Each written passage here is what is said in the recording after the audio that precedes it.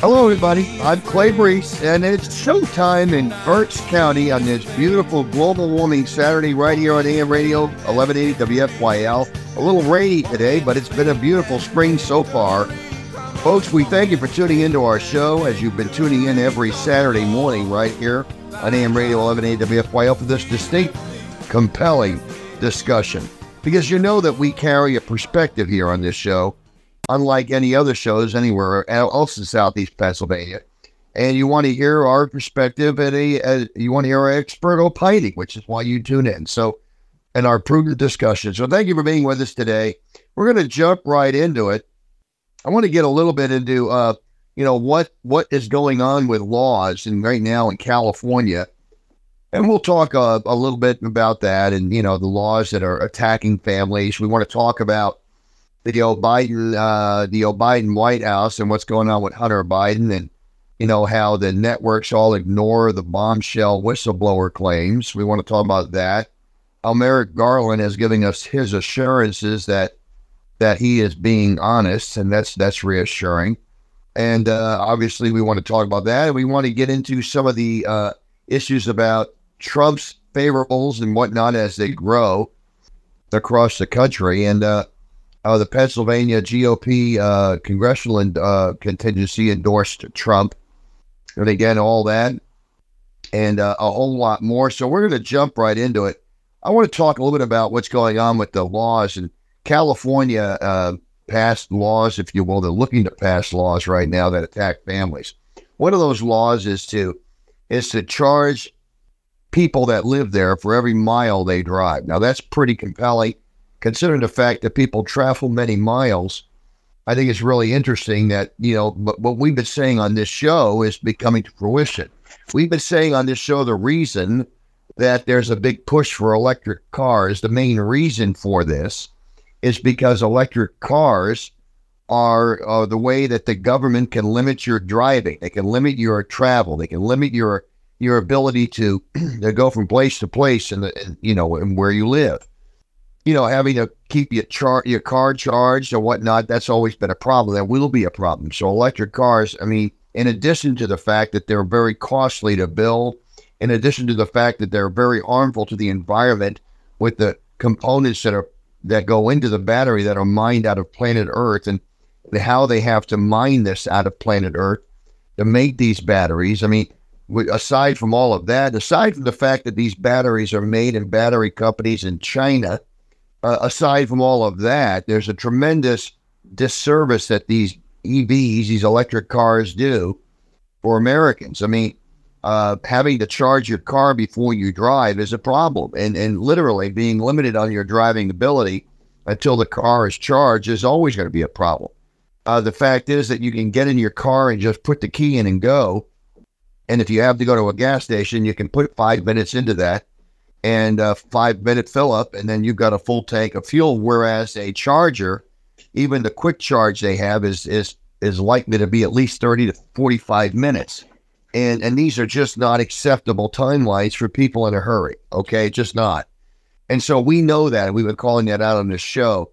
You also have the idea that now Ford is Ford has devolved their company. They've split their company into three main components. One of them is the fossil fuels automobile, that the car everybody wants. The other one is their commercial division for the trucks and whatnot. And then the one is their EV division. So they've actually created an electric division. Now, they did this, I believe, because they knew that they could write off the taxes of the losses of this new division. So what happens is, these companies figure out how to evade the losses on their profit and loss statements that they anticipate due to investments that they're delving into because they're getting tax breaks for them. So what's happening is that through a complicated mess, if you will, a complicated web that the army of IRS agents are making possible, the Ford Motor Company and other motor car divisions are creating these third divisions, these division of electric vehicles, so that they can write off the losses more clearly. Ford anticipates that they're going to have about a $3 billion, that's 3 with a B, billion, dollar loss in that division. Any company losing $3 billion is generally not going to be in business very long. Why are they losing? I mean, why do they only sell 5,000 cars, across North America? Why did Ford only sell 5,000 electric vehicles in 2 months across North America? Why is that? And, there's a lot to be said of that. So these electric car companies understand the people don't want them, okay? So the people don't want these cars, so they're not buying them. So California is getting a little flustered because they passed a law in California about a year or two ago that said they're going to outlaw gas cars. They're going to outlaw gas cars in California. Basically, you can't even buy them, or new ones, I should say. And so, what's going to happen is that they're going to try to force these people in the electric cars. Well, again, people aren't buying them. So what California is trying to do is create the environment to where they where these electric cars and where these laws can survive. So what they're doing is they're preparing society with some punishing regulations and new laws and new punishing regulations so that they can literally, bring in electric cars in spite of what people want. So in California right now, they're passing a law that's, they've done this. They're going to outlaw gas cars, but now they're also going to be charging people for the mileage that they drive. What's compelling is you've got these people that pass these laws. Do you think they're going to be suffering from the laws? Do you think they're going to feel the pain from these laws that they're passing? Folks, we can understand, and we understand here in Southeast Pennsylvania, that that's not the case. See, we're all realists on our show here on The Point. We know, okay, here, that these people pass these laws for you and me, but not for thee, not for themselves. And so what they're doing is they want these laws to be passed. So what happens to the California these lawmakers? What happens to these rich people in California? Are they going to feel this pain? No. They're going to always have a charged vehicle, or they're always going to have a car with gas. I mean, they're always going to be flying in their private jets. They're going to outlaw your car. They're going to outlaw your gas car, but they're not outlawing your own private jets. Think about that, folks. And the real shame of it all is Barack Hussein Obama and many others who are advocating for these crazy, insane laws to punish Americans. They own beachfront property, so they understand that the ocean levels are not rising. They know this. If they did, they wouldn't invest everything in the beachfront property. So this is the fact that we can all understand and know what's going on every day. Okay, so what we have to realize, and we have to know, is that what's going on right now with the laws and what's going on is they're trying to tax these people. So now they don't want you. They want to make sure people cannot drive at will. They want to make sure that they just can't jump in their car and go somewhere. And I think what it comes back to is, well, why do they want to prevent that? Well, they want to prevent you, me, and others from having the ability to travel. I think it's just control. I mean, why was it important to them to keep people in masks when they knew it wasn't the case? We just now finding out about the stunning emails that we know that were just obtained from the Freedom of Information Act. Okay, that showed the Center for Disease Control Prevention Director Rochelle Walensky, as she had gotten some emails where they knew that this virus they knew that people that got vaccinated were getting sick. They knew that people that got the vaccination were spreading these viruses. They knew all this was happening. I mean, I believe I got my COVID infection from a vaccinated person. I believed it then, and now I even more believe it. When you get vaccinated, you not only protect your own health, they used to say, but that you're protecting your family. See, that they were trying to basically make this thing like it was getting vaccinated was essential to saving everybody in your life, but they were overlooking the basic fact that they knew that people were getting sick from these, in spite of the vaccinations. I mean, they knew that the vaccination breakthrough, they knew that there was infections, and so did Tony Fauci. They knew this, okay, and they continue to push the mandates anyway. I mean, this is a fact. These emails came out. They knew, again, that the vaccination, that they knew that people were getting sick from it, okay? They knew that was going on, but they were pushing this vaccination anyway. They knew that people were getting sick after they'd been vaccinated. They understood that. They also understood that the unvaccinated, people that did not get vaccinated because they had the infection, that they were healthier after their first infection. Bottom line is they pushed the vaccination mandate anyway. These people were a whisper away from banning people from going to work, okay, because of these vaccinations. And they knew, about these vaccinations early on. They knew they weren't preventing anything, but they were pushing them all the same. These are things you can't miss, folks. Well, these are the same people right now that are pushing electric vehicles and on Californians. And right now, California, the land of the crazies, even becoming more crazy, okay? Because now what they've got is a new situation in California where they're basically saying to people, okay, your kids cannot, you cannot interfere with your child's health care. You cannot, as a parent, interfere. It's against the law to interfere with your child's gender affirmation. So they're making it very difficult for parents to be parents. I mean, I heard one Republican lawmaker in California make a claim that if you got children and you live in California, get out now. Get out now. California is losing population. California is losing its head. But the people that are staying there are able to take care of their own bills and whatnot. They're able to provide for themselves. This is what happens. But don't miss that. I think it's a very important, distinct thing to make here. And that's what I'm talking about. I mean, look, California right now is just in what you're seeing from these leftists. What are they doing there? Okay, these leftists are outside every day. They're out there pushing these laws. You want to know what these people want to do to Americans? Just you don't have to go much farther than California to see it for yourself, okay? But let's talk a little bit about what's going on with ABC News and CBS News and their evening programming and how they're ignoring the bombshell whistleblower claims of the Hunter Biden's preferential treatment from the Department of Justice. I mean, this is what's really an amazing thing. So, the IRS whistleblower allegations that Hunter Biden received preferential treatment, that's out there. Okay, House Republicans released transcripts of two IRS whistleblowers, one of whom provided evidence that Biden himself was present when Hunter Biden pressured a Chinese business partner to send them millions of dollars. Now, that's pretty aggressive. And the second whistleblower also stated that the Department of Justice interfered in the effort to investigate Hunter Biden for tax crimes, although Biden's attorney general recently claimed otherwise.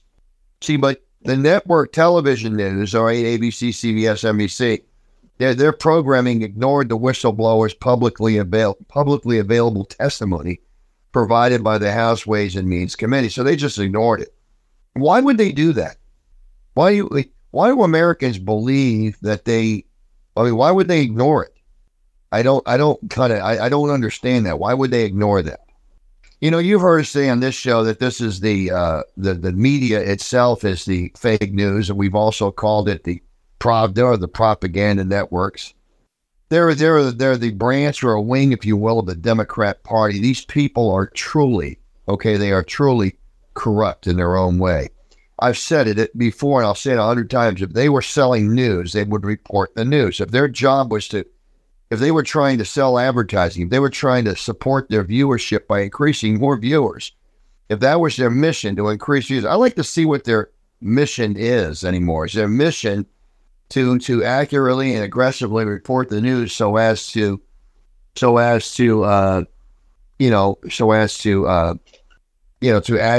increase viewers? Is that their goal? Is that their mission statement? Because honestly, it should be. Their mission statement should be to objectively and impartially, report the news, report what's news, and then put it out there for the American people to see and understand it. But if that was their claim, that was their play, then why aren't they doing that? Why would they ignore something as significant as this? This is something people can't understand. When you have, according to recent polling, 50% of Americans believing that the national media intended to mislead, inform, or persuade the public, that's the truth. Half the public doesn't trust the news anyway. And 35% say most news organizations with 35% trust the news. So only 1/3 of Americans trust the news. But, that's what they do. This is the corrupt system that we live in. We have to ask ourselves, and I think it's important for us to understand, what their purpose is. Why aren't they revealing this? Are they trying to promote Joe Biden? Is that what they're trying to do? I think it goes more deep. I think it's more sinister than that. It goes deeper than that. I believe the news is part of the corrupt system. Okay, the same corrupt system that John Durham reported on. Okay, we all know what happened. The Durham report was happening. And again, Durham just testified to Congress, and Adam Schiff, actually, the one that, the king of all liars, the one that sits on a throne of lies, okay, literally, Adam Schiff was grilling John Durham. But see, we understand all this. We know what happened. Trump was spied on. And this is known with great clarity. See, what happened was, they bring our listeners up to speed a little bit. I want to say back in July of the campaign season in 2016, in July, the DNC, they had emails that were released on WikiLeaks. Those emails that were released on WikiLeaks revealed that Hillary Clinton was actually being favored over Bernie Sanders. So the DNC was giving preferential treatment to Hillary Clinton, okay? So they were putting their finger on the scale for her. And then those emails that WikiLeaks released all showed all of that. They revealed the details behind all of that. It was so bad that Debbie Wasserman Schultz resigned as the DNC chair. That's how bad that the corruption was on all of this. So she quits her job from the DNC chair. She leaves it. She walks away from it. And, but they're trying to do damage control. Now, we all remember John Podesta had his emails hacked. Now, what happened was he fell for a phishing scam. So Podesta actually fell for an email phishing scam, which I think brought in this. Who knows how it got in, but somebody brought in these hackers, and the DNC and Hillary Clinton wanted to make it look like Donald Trump did. Okay, so in order to do this, they basically created all this phoniness and behind the scenes. So they created a fake crime. They basically created fake evidence, okay, using this email hack as their crime, and they created fake evidence that people knew was fake. Now, what's interesting is, and what we're seeing is what happens with these, with these liberals. Okay, so when James Comey got amnesia 235 times under oath when he was testifying, couldn't remember anything. What happened to James Comey? Well, when he couldn't remember anything, got selective amnesia, he ended up as a talk show host, one of the fake news specialists on CNN and MSNBC. What happened when Andrew McCabe lied to Congress several times? What happened when Clapper and Brennan lied? Okay, well, they all lied to Congress. They all got speaking roles, if you will, on CNN and MSNBC. So this fake news was out there, and we all knew what Durham was going to report on, that Trump was spied on, and we knew that he would be clear on it. And, basically he said they were trying to create interference in a narrative, and they were trying to frame Trump. This is what this was all about. So Trump's computers were actually hacked at the Trump Tower and at his property in New York's West End. And the hacker was a guy by the name of Jaffe. So Jaffe hacks Trump's servers, his computers, okay? This guy Jaffe hacks Trump's computers. And then he got into the executive office of the president, okay? So there are a lot of connections to the Brookings Institute, which is the number one socialist anti-American think tank in Washington. But there's a link between the president of the Brookings Institute the Clinton campaign and linked to the DNC and the Steele dossier. It's all kind of linked together and very distinctly, as a matter of fact. And this was sold to the FBI with collaborators within the FBI. So James Comey and Andrew McCabe and Peter Strzok, to create a package, if you will, to sell to the FISA court. So Igor Danchenko was indicted as well. And he was Fiona Hill's former research assistant. Now, Fiona Hill, in addition to conjuring up the Ukrainian phone call, impeachment fiasco, we all remember that perfect phone call. She was a White House staffer who connected Christopher Steele to Igor Danchenko to allow the phony dossier to get to the FBI.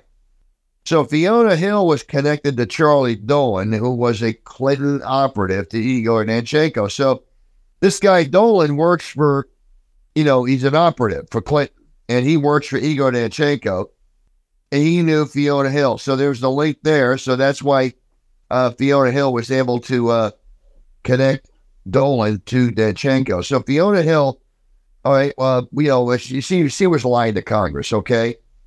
But there's a triangle of indictments on the merchants of menace for this phony Russian dossier, and this is what John Durham exposed.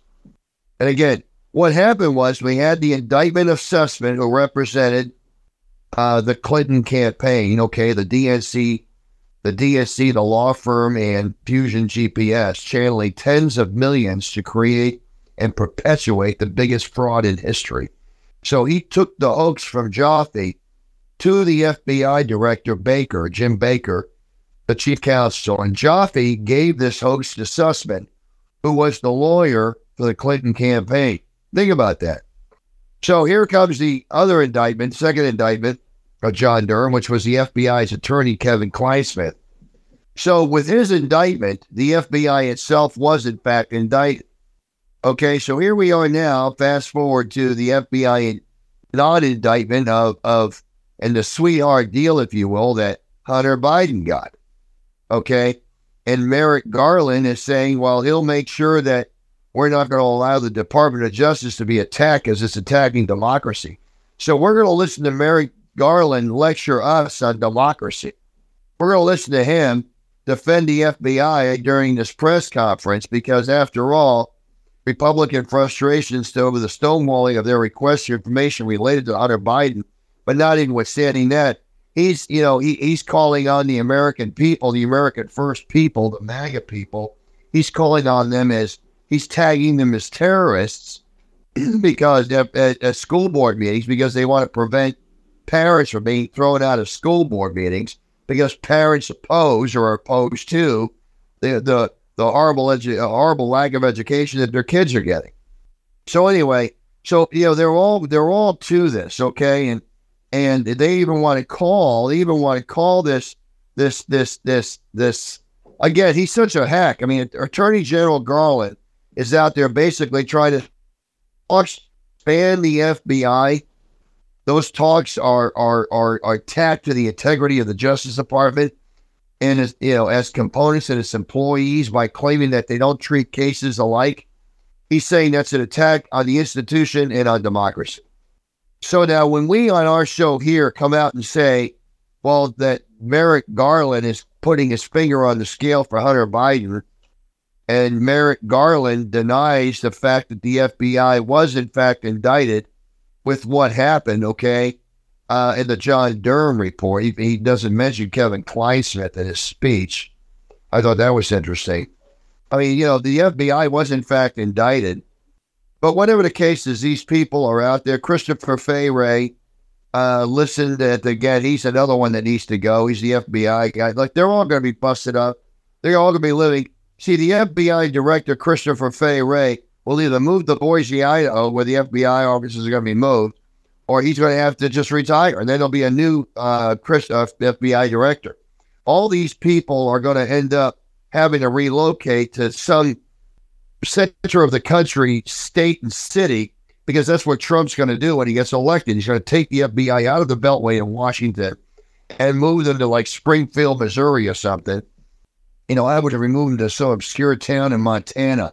That's what I would do with them. And I'd put them out there and build a brand new building out there and say, this is where you're going to be at, you know? I mean, why don't you take one of these high schools that aren't being used anymore? They build all these Taj Mahals as high schools in these towns and these cities across the country as our children are now being educated on computers anymore. But whatever the case is, this is what's happening across the country. And we as Americans are tired of seeing this double standard. I can't even look at Merrick Garland. I can't even look at the guy. It's just amazing, that smug little smile of his. But it's just going to be really, really interesting. I mean, this guy was a whisper from the Supreme Court. And again, Republicans released the transcripts of the whistleblowers, and he wants to deny it all. And of course, none of it gets on the TV anyway. None of it does. But you got to ask the question, the 5 questions we got to ask. There's questions that we can ask that we have to ask to get to the bottom of all of this. Was Joe Biden in the room when Hunter Biden pressured a Chinese investor to send money? I mean, was he there? Because we know Biden himself said numerous times he never discussed anything with them. Okay, so we know that. So that's a very distinct thing here, okay?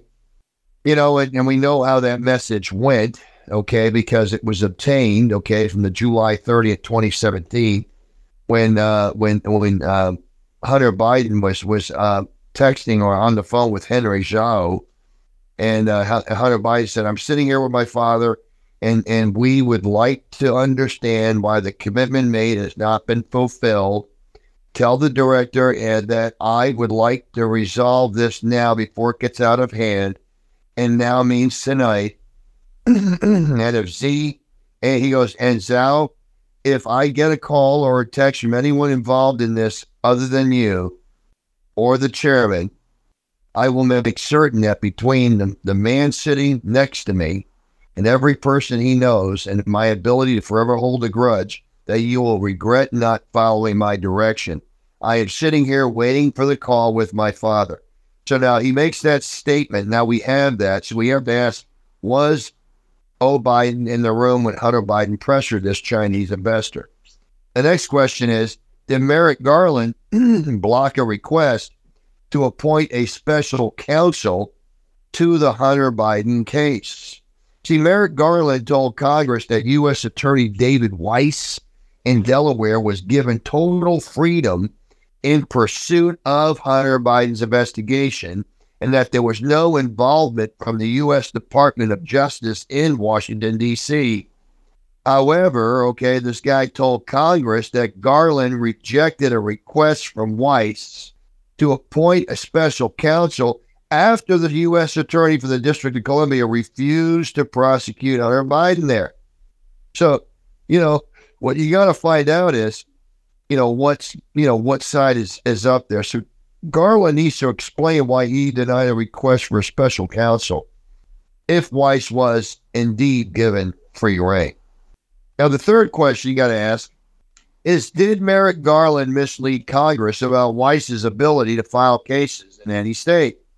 You see, in March, Garland told the Senate that U.S. Attorney Weiss would be able to bring charges against Hunter Biden if necessary outside of Delaware. Okay, so did he mislead Congress about that? Was that his misleading statement? Okay, I just think that's interesting. He promises the American people in public testimony, okay, the prosecutor handling Hunter Biden's case, okay, could bring charges against Hunter Biden outside of Delaware. Well, was that a true statement or not? Did he lie or not? Garland will almost certainly be asked to explain the discrepancy between his testimony and that of Shapley. I think that's interesting. The fourth question is, did the Department of Justice slow walk the Hunter Biden investigation to help Joe Biden? Now, see, Shapley testified that career officials at the Department of Justice deliberately stalled the investigation of Hunter Biden's tax violations so they would hit the window before the 2020 election and therefore have an excuse not to act. Presumably to help Biden's chances, I guess, of winning the election. So after former Vice President Biden became the presumptive Democratic nominee for president in early April, career Department of Justice officials dragged their feet on the IRS making this investigation step. So that's interesting. This would be another example of the Department of Justice being politicized to not help but hurt. Okay? The fifth question is, we got to ask this, is did the Department of Justice obstruct justice by tipping off the O'Bidens? This guy Shapley, he testified that the Assistant U.S. Attorney Wolf warned Hunter Biden's attorneys about potential aspects of the inquiry. In one case, she allegedly tipped them off about a possible search for Hunter Biden's business documents. See, now that's important too. So, I think it was a couple of years ago in December, the prosecutorial team met to discuss the next steps. One piece of information that came out that day of action was that Hunter Biden vacated the Washington, D.C. office, and his documents all went up a storage unit in Northern Virginia. So the IRS prepared an affidavit in support of a search warrant for the unit.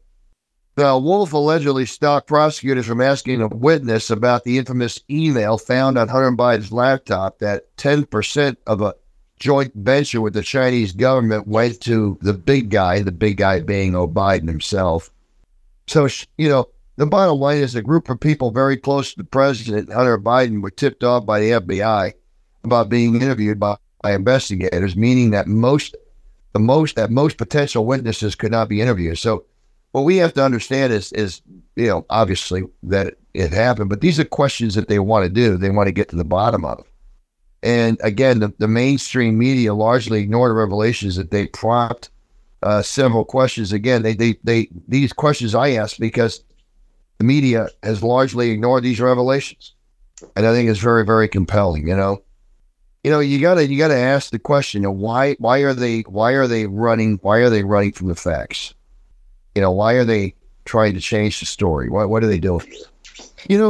These Democrats, and again, you wonder. You look at what happened across the country, and in a lot of these states right now. You're seeing in a lot of the states right now, like Florida is literally going blue. I mean, red rather. Florida is growing in Republicans. Why is that? Because the people in the state are, in fact, happy with their life and happy with what's going on. They want to continue in the growth. The Republican wave in Florida grows stronger, leaving Democrats, and they're struggling to keep up. The GOP in Florida sent on social media providing a list of statistics showing a list of voter registration facts. According to Florida's GOP list, Republicans in Florida have experienced an 830,000 increase since 2016, while Democrats have experienced a 100,000 vote decrease in the same time frame. That trend continues as Republican advantage has grown 250,000 since 2018. That's amazing. Democrat registration has decreased by 160,000 since 2018. So the Florida GOP noted that 14 counties have flipped from blue to red since 2018 as well. It's really, really an amazing thing. And I just say when you look at voter registration trends, it's really, really amazing. And, why is that? Because I think when people see the Democrats, they run for the hills. That's why. Even here in Pennsylvania, Republicans are gaining in registration across the state. It's not as prominent as here in Florida, but the Democrats in the state, I believe, I want to say they had I want to say it was about a 600,000 vote increase advantage, or maybe a half a million vote advantage in the state, voter registration advantage in the state. Now they're down to 300,000. So they've lost a couple of 100,000 voter registration advantage that they had, and that's the state registration numbers in Pennsylvania. So Pennsylvania is gaining more Republicans as well, and I think that's happening. But voter registration trends are like that all across the country. When you look at in terms of registered voters, Republicans they lead Democrats 5.3 million to 4.8 million. So in Florida, it's a 500,000 vote advantage, and that's just amazing. That's just an amazing thing.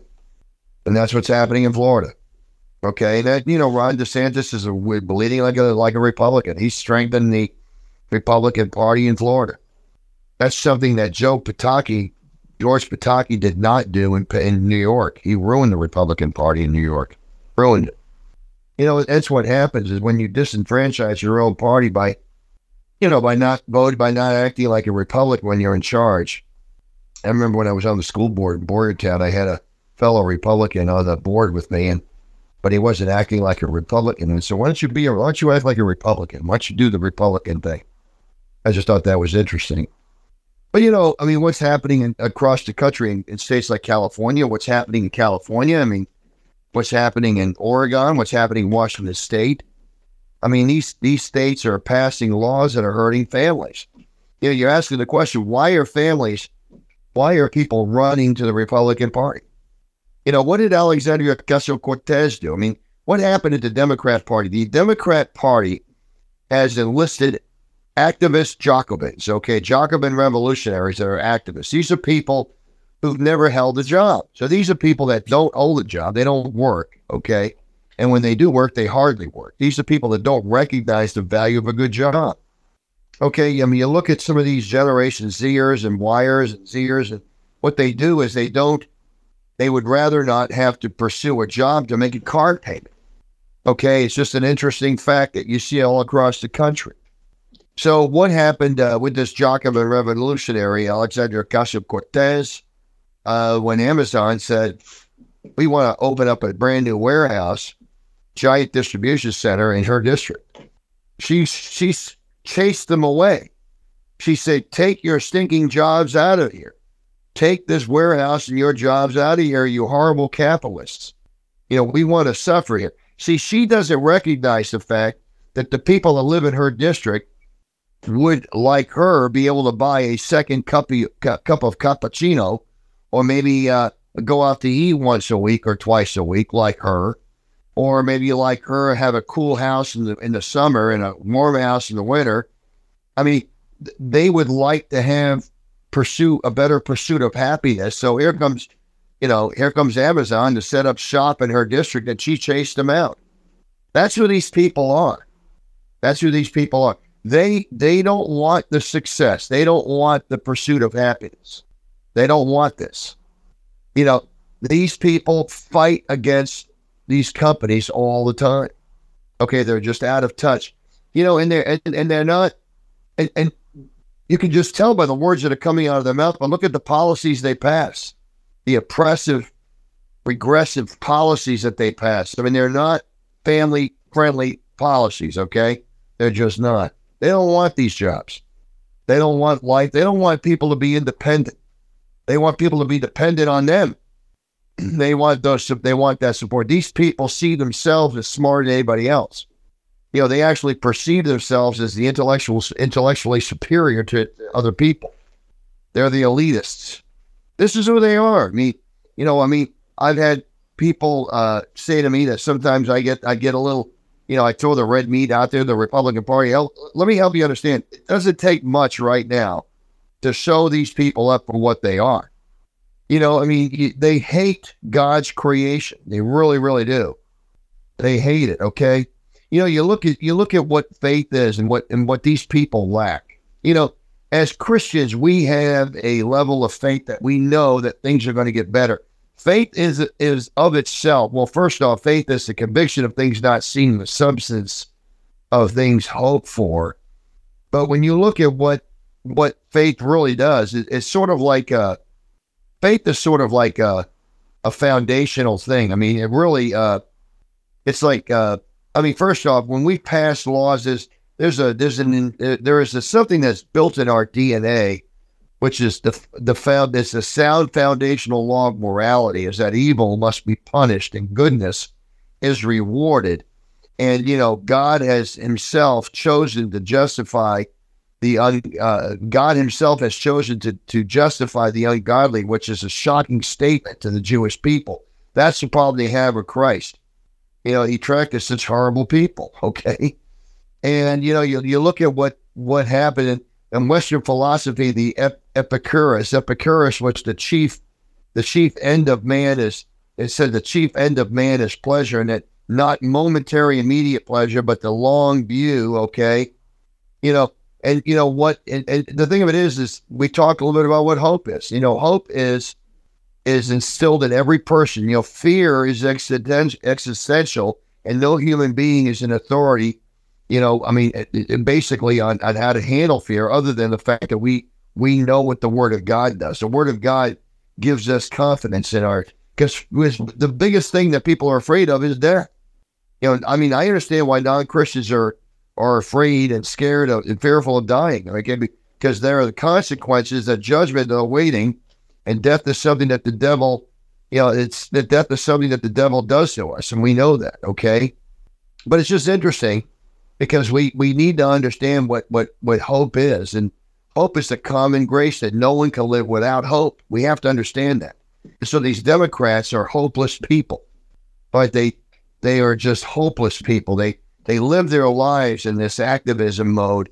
They don't pursue, they don't give their jobs their best. They don't work their best on the jobs. They're more interested in shaping society and ruining society for people that are enjoying life. They hate people that are enjoying themselves because they're hopeless people. Think about it. You know, everyone hopes. We all hope that tomorrow's going to be better. We all hope to meet somebody if we're single. We all have children. We hope they get well when they get sick. Hope is like a common grace that's built in our DNA. Hope helps us to survive the moment. Think about it. Think about what it would be like to be hopeless. You know, I mean, think about that. Something, you know, we all have to believe that something that is going on is going to get better. Along with hope, there's the ignorance of the future, and we don't know the future. We don't know what it is. Hey, we knew the future, then we wouldn't need hope, because hope wouldn't be necessary, because knowing defies everything. We would know. You know, hope gone makes the heart sick, so hopeless people are sick. That's what it is. People without hope, they end up in suicide notions. This is what happens.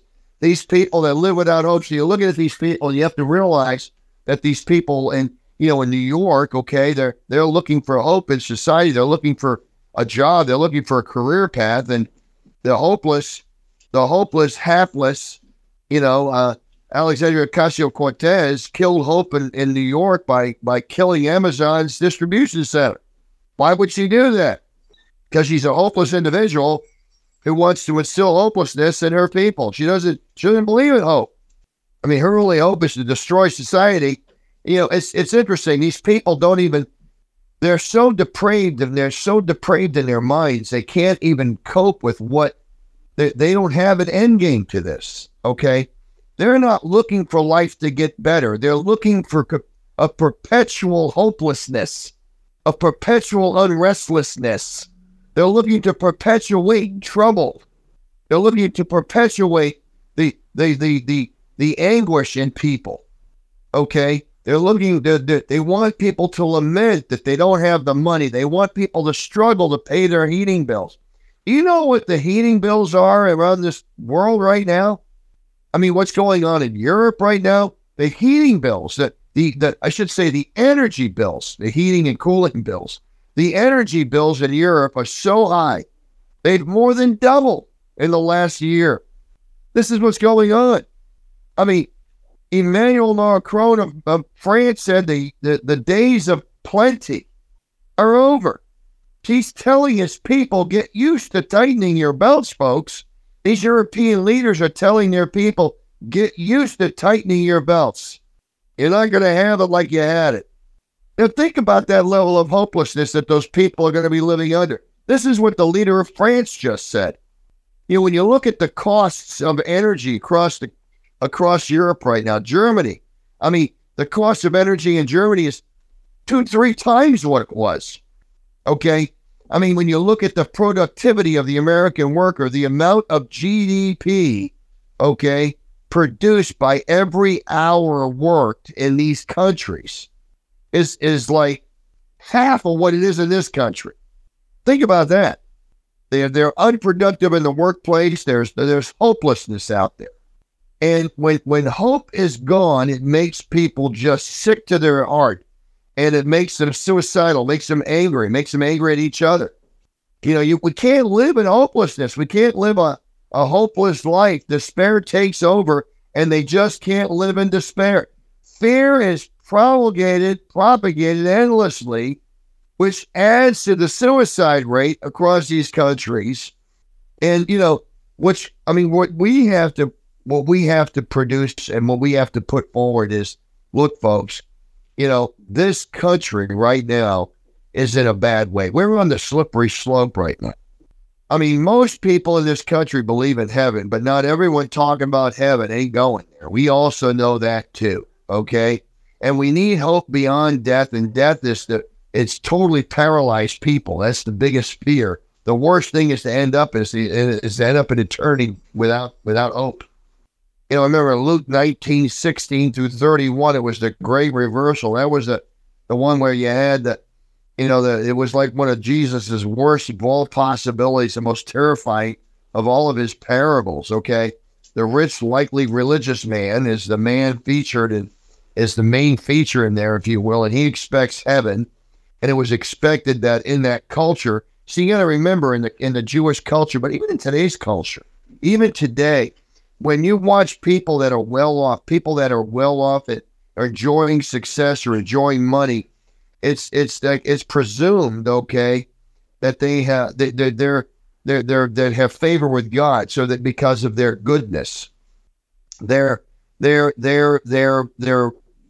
placement in life, if you will, their statusing the culture and the society, okay, is affirmation that they must be doing right and they must be doing well. Well, that was the same way back then in Israel at the time. So, righteous people experienced all the good. It was believed that, okay? Well, Lazarus was a poor man. He was being comforted, by dogs licking his open sores, okay, at the time. He didn't have any comfort in this world. But Jesus described us and warned with the story was basically his, was compassionate so he could describe the heart of the contrast and reverse. So Lazarus, okay, got comforted and the rich man did. And, the Pharisees could never accept that. They could never understand how a wretched beggar would be standing next to Abraham. They couldn't understand that. So when Jesus talked to these parables, he addressed these things.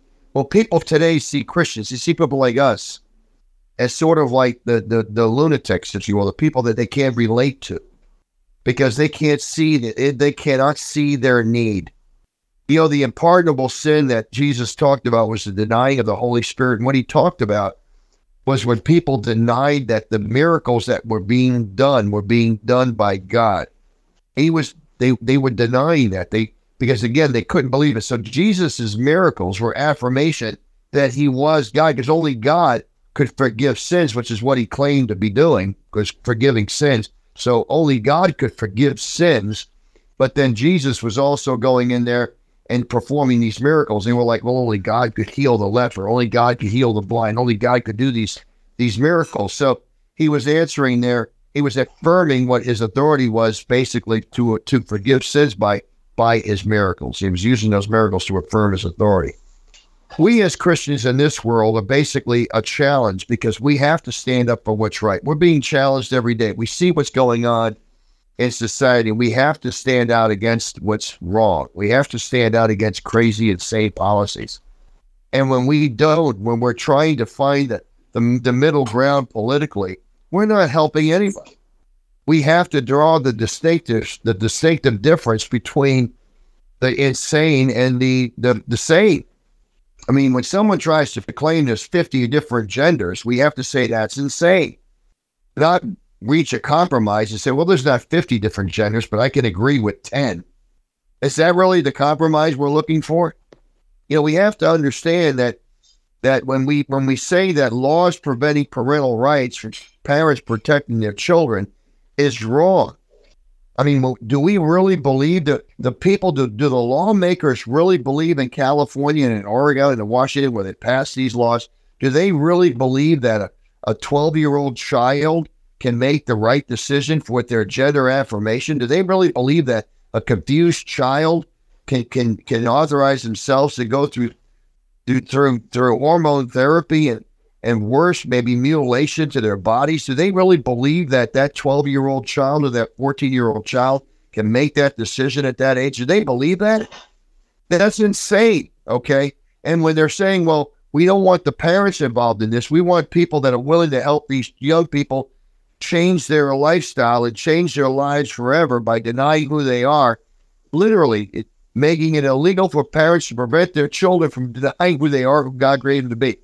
This is when you get your children and run them out of California, because the state is passing laws denying parents the right to protect their children from that crazy, insane way of thinking, okay? This is what we're looking at today. If we don't call that out, what are we doing to ourselves? If we don't call out someone who doesn't want to go to work, who would rather instead protest on a corner, if you will, or be a revolutionary, if you will, and to prevent Amazon from bringing jobs into their congressional district, for, and usually carry as the virtue signal, if you will, but to claim the nobility of being the one protecting the environment. I mean, is that more important than the lives of the people that live there? The 25,000 jobs that place would have created, and of which most of those jobs were upper-end jobs of 60, 70, 80,000 or more. This is what everyone understood. They took those jobs out. They took that economic boost out of Cortez's district because Cortez wanted to deny that. Why would she do that? We go back full circle into the show as we started that earlier.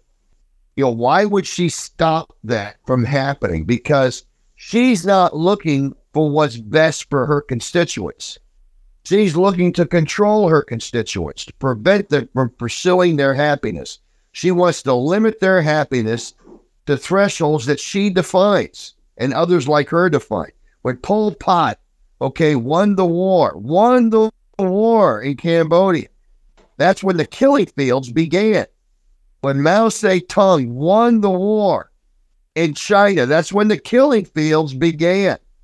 When these Jacobins win their revolutions, when these crazy revolutionary politicians in this country win their battles against Amazon, keeping them out of their districts, what are they doing? Well, that's when the pain and suffering really begins. They want to instill more pain, more suffering. They want to prevent people from pursuing their happiness. This is the truth of it, folks. This is why Republicans are gaining voter registrations all across the country, right here in PA. Like I said, we're at least 200,000 votes better than we were 5 years ago. I know that. I know Berks County, where I live, actually has more Republicans now than Democrats. And, when we first moved here in 2002, Berks County had about 60,000 more Democrats than Republicans. That was part of it. So we know where things were and we know where things are today. Folks, we understand why Americans want America first, and we know why. And we can understand why they've indicted Trump. It has to do with the fact they know that Trump has the best chance of winning, and he will reverse all of these things, and he will bring America back to the forefront and do what's best for this country.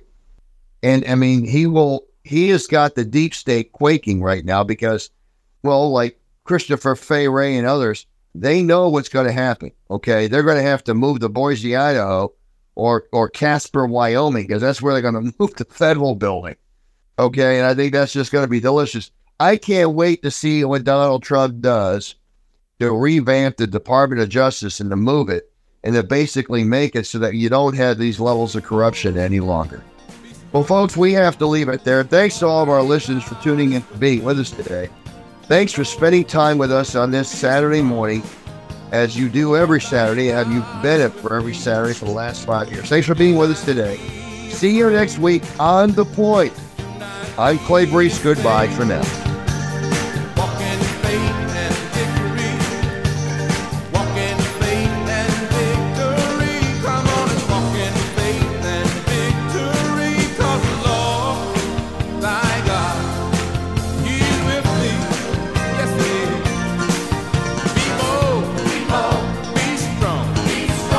For the Lord thy God.